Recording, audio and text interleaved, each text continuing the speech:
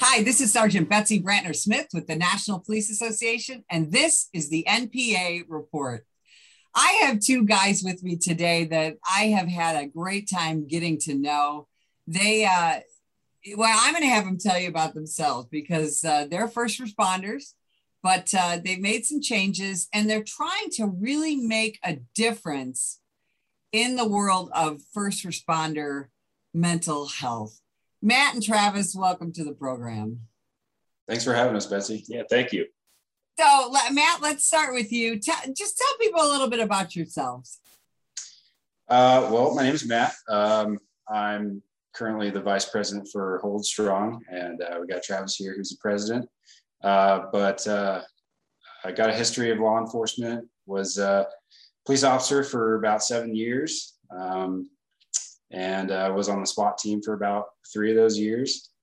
Also a veteran in the United States Army. And currently I've had a lot of changes, but currently I'm working as an airport rescue firefighter. So been around, been some cool places, seen some things. So. Awesome. And Travis, tell us about you. I'm also a military veteran. I was in the Air Force for 4 years.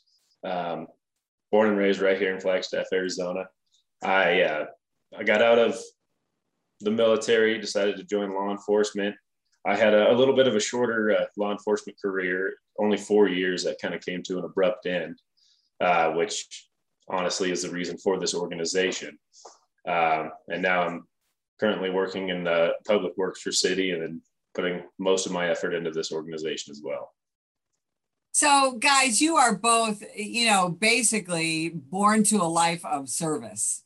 And, you both went into the military and then wanted to serve your community. And, what better way to do that than through law enforcement?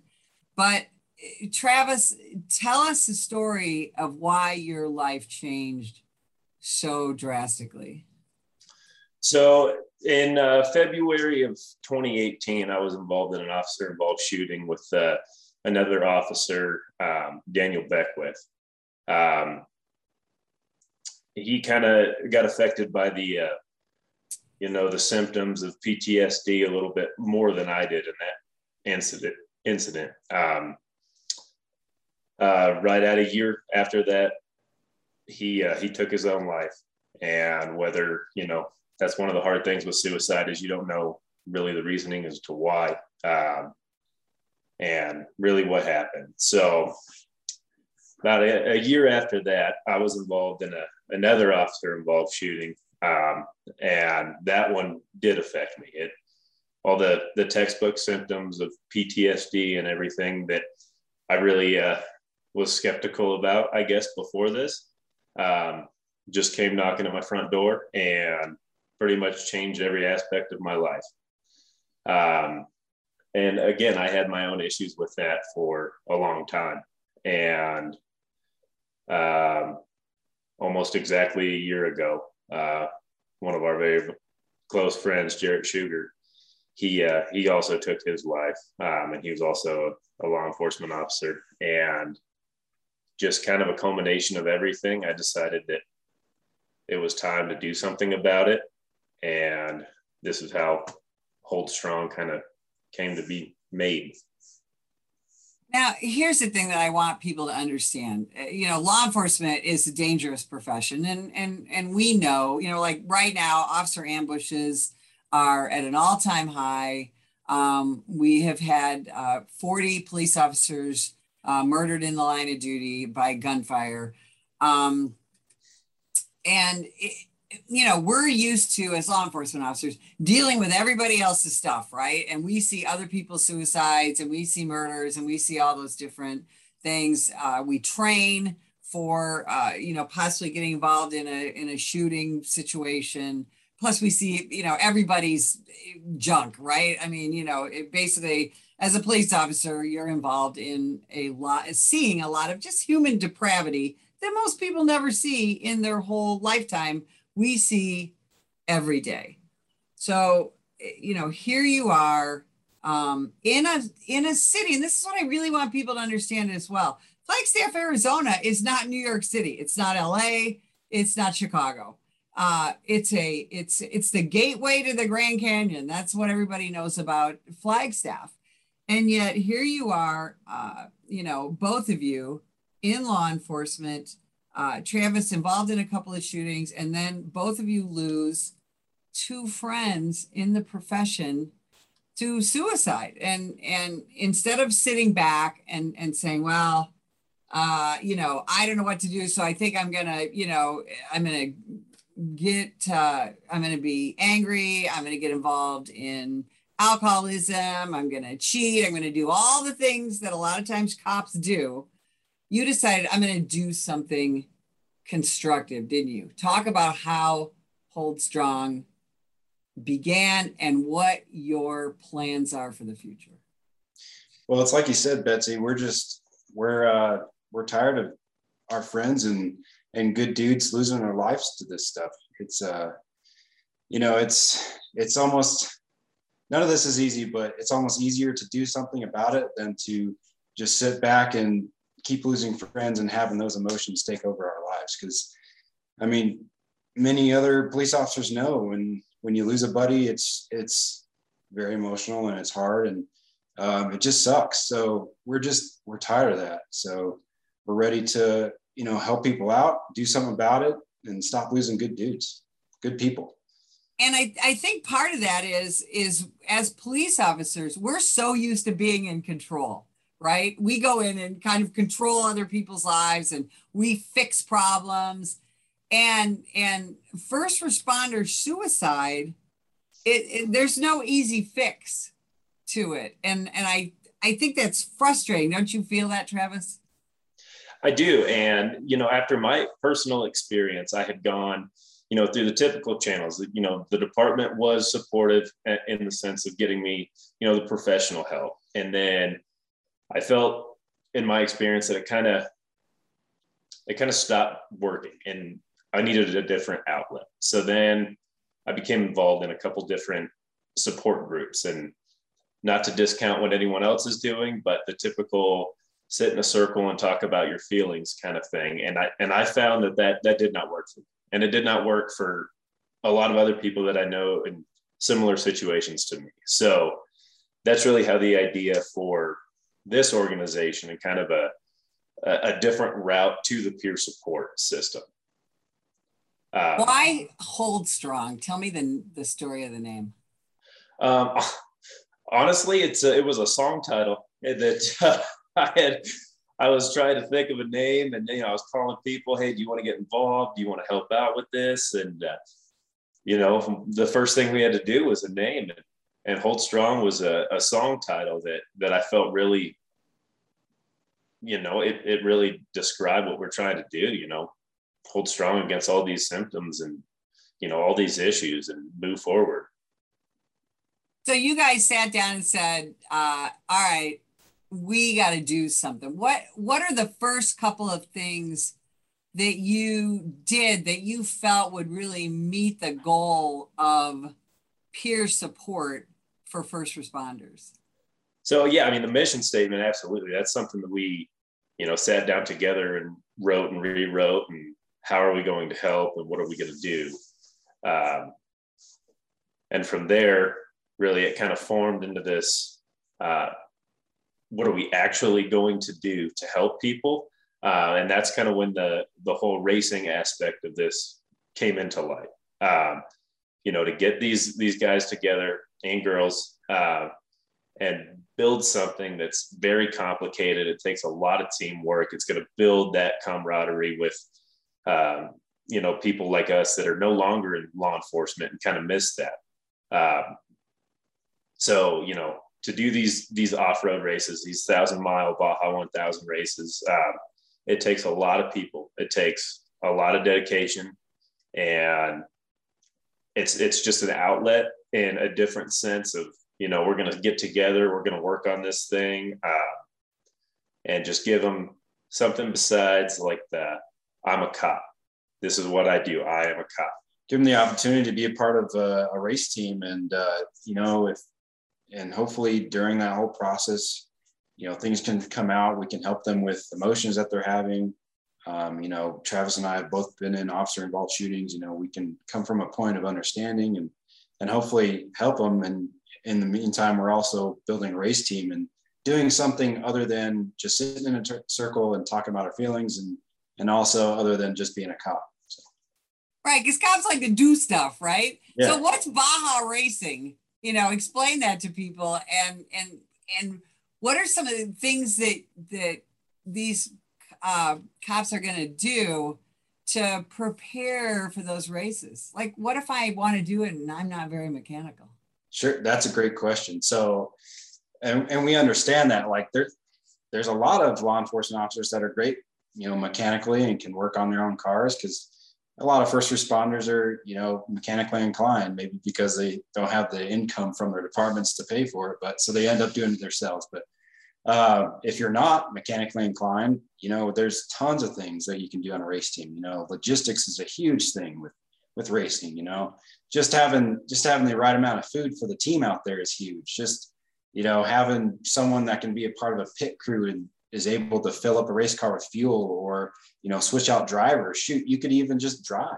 If you want to drive 200 miles in the Baja, you know, sign up, let's go. So, I mean, there's just so many things. Like, you could, the list goes on. You don't have to be mechanically inclined to be part of our group and to get help from us. Now, you came up with this fantastic idea, and but all ideas take money, right? So recently, you guys had your first fundraiser. Talk about that. Yeah, we did have our first fundraiser. And so, like I had mentioned earlier, September 12th of 2020, we lost Jarrett Sugar. And something about Jarrett that I think everybody loved was every time we were at any kind of a function, cop-related function, whatever it was, and there was some cornhole boards set up, he's over there throwing bags. So the idea came to do a cornhole tournament. And it was a fantastic turnout. It was a fantastic event. The amount of sponsors that we had, you know, supporting our cause and supporting the event. And really just in remembering who he was and how great of a person that he was. And there was no complaint. It came together fantastic.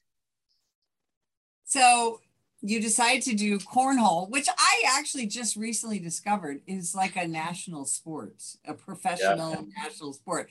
It's a lot of fun. And I can just imagine what a great day that was. And that right there, getting everybody together to do something where there's sport, there's competition, there's family, right? I mean, this is something that kids can get involved in, and everybody's family can get involved in, and you can bring friends from other professions. That in and of itself is kind of, what can I call, sort of unofficial peer support, isn't it? Doing things like that. Absolutely. 100%. And, you know, it was great because, you know, even if officers that didn't want to play cornhole, they could just come and hang out and talk. And, you know, we had a bunch of raffle prizes there, from some great sponsors that people got the opportunity to get to win. And, you know, people can talk, and it's just a great time to all get together while not being under the typical cop life, you know, being on a call or something like that. It's just an opportunity to get away from that and just, yeah. Now, Matt, you ended up going from police work into the fire service. So I think that our brothers and sisters in the fire service, you know, so you see all the same issues that, or a lot of the same issues that cops do. You know, and then you see other things. You see horrible injuries, illness, things like that. What do you think is important for people in the fire service to get involved in when it comes to their own mental health as well? Well, yeah, you're right. I mean, so coming from law enforcement into the fire side, it kind of opened my eyes to what other things and different things that firefighters see. It's not all the same, but a lot of it is the same. You know, firefighters see some horrible stuff when it comes to motor vehicle accidents and structure fires, airplane fires, anything like that. And it's hard, talking about the terrible things you see is just in itself hard to do. So when it comes to, doing something about it as a firefighter, peer support is huge. I mean, if you just have a friend to talk to, your coworker, or a group like us, like, it's huge. And that's the first step with anything, obviously, is talking about it and being open with it. So how does and Travis, you when you went through all of your your shootings and the suicides of your friends and things like that, how was peer support different from talking one-on-one with a mental health professional? And how do we keep peer support from becoming just a bitch session? Well, it's more than just becoming the bitch session. So the one-on-one, doctor patient, they're a professional, and I would say they really don't know what it's like until you're in that moment and bullets are flying at you. You really don't know what it's like. So the peer support from just the people that I worked with, after this last shooting that ultimately ended my career, it's getting together, talking about the event, talking about whatever. And one of the things with that is, the peer support that I had and was involved in after the shooting is a lot of these events, like you had mentioned earlier, it always becomes a bitch fest, and it becomes a giant alcohol. We're gonna pound beers till 3 o'clock in the morning, and that's something that I wanted to get away from with this. And even after Jarrett's death last year, it was peer support. We're getting together at people's houses all the time, without a purpose of something to do. Like you don't have a purpose of building this race vehicle or doing something. It ends up being, this drinking fest. And that's something that I struggled with for a long time. And this was a way of getting away from that side of it. And I think that's really important for people to understand that very often, as first responders, we kind of self-medicate when we're sad, when we're angry, when we're hurt, when we're upset. And yes, we talk to each other, but when you do it, safely at somebody's house or whatever, you're still involving that self-medication of alcohol, and that can be extremely dangerous for police officers, because let's face it, we are affected just like the public is by addiction, aren't we? Absolutely. Yeah, we're all humans. So. And that's the thing. And so, what I really love about what you guys are doing is channeling that need to have an outlet and to do something. Why Baja Racing? Where did you come up with that? Well, Baja Racing, because it's the longest off-road race in the world.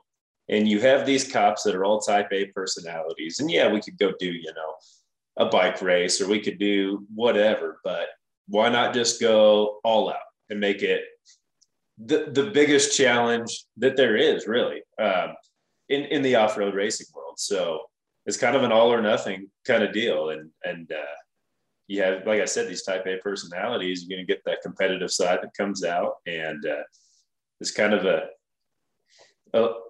lot of everything in one. So where are we going from here? You've had your first fundraiser, and you've got a website and all your social media stuff that we'll talk about in a couple minutes. But so have you got a vehicle? Have you got a race in mind? Where are we heading right now? So the vehicle and building this thing from the ground up is what's going to start next. Now that with this fundraiser, we have some funds to actually start doing things. And then I think from here, as we build it, the big idea is to start getting some sponsors and some people that also want to help support this cause. And, for the people who can't be involved with because we are in Flagstaff, Arizona, but I've already had people reach out from, South Carolina and Arkansas, wondering how they can get involved. And I think, with us building this thing and, having the YouTube series kind of, it chronologically just shows this thing come from nothing to something, is, I think, a good way that people from the outside be able to at least somewhat get involved and follow it. That's fantastic. I love all of your goals. Tell us where people can find you, the website, social media, YouTube. Tell us where they can get involved in Hold Strong. So our website is holdstronginc.org. On that is all of our social media. It's Instagram is at Hold Strong Inc. I think there might be an underscore in there.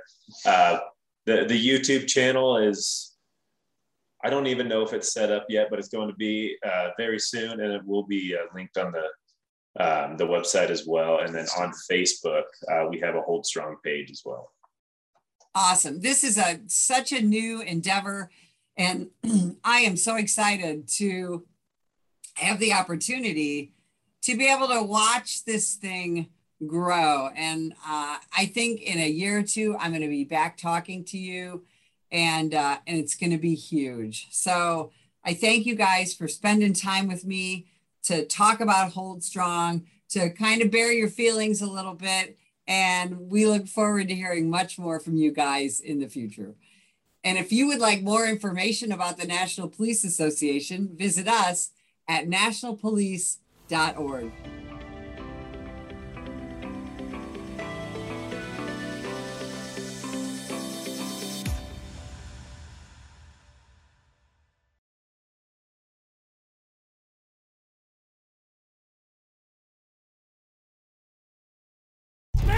Put the gun down! Put the gun down! Last year, law enforcement officers were involved in hundreds of thousands of use of force incidents. A use of force incident is when an officer must use nonverbal tactics to gain control of a dangerous situation. Put the knife on the ground. In many cases, officers have no choice but to use force when a suspect doesn't comply with a lawful order. Use of force is always ugly. No one likes it, especially police officers. Together, we can help de-escalate these dangerous encounters. Help police officers by complying with their lawful orders. Don't attack, attempt to disarm, or flee from an officer. Use of force is an officer's last option. Most incidents can be avoided by not resisting arrest. If you feel you've been wrongfully detained by a police officer, then seek a legal solution after the encounter has been resolved. Let's keep everyone safe. Comply now and complain later.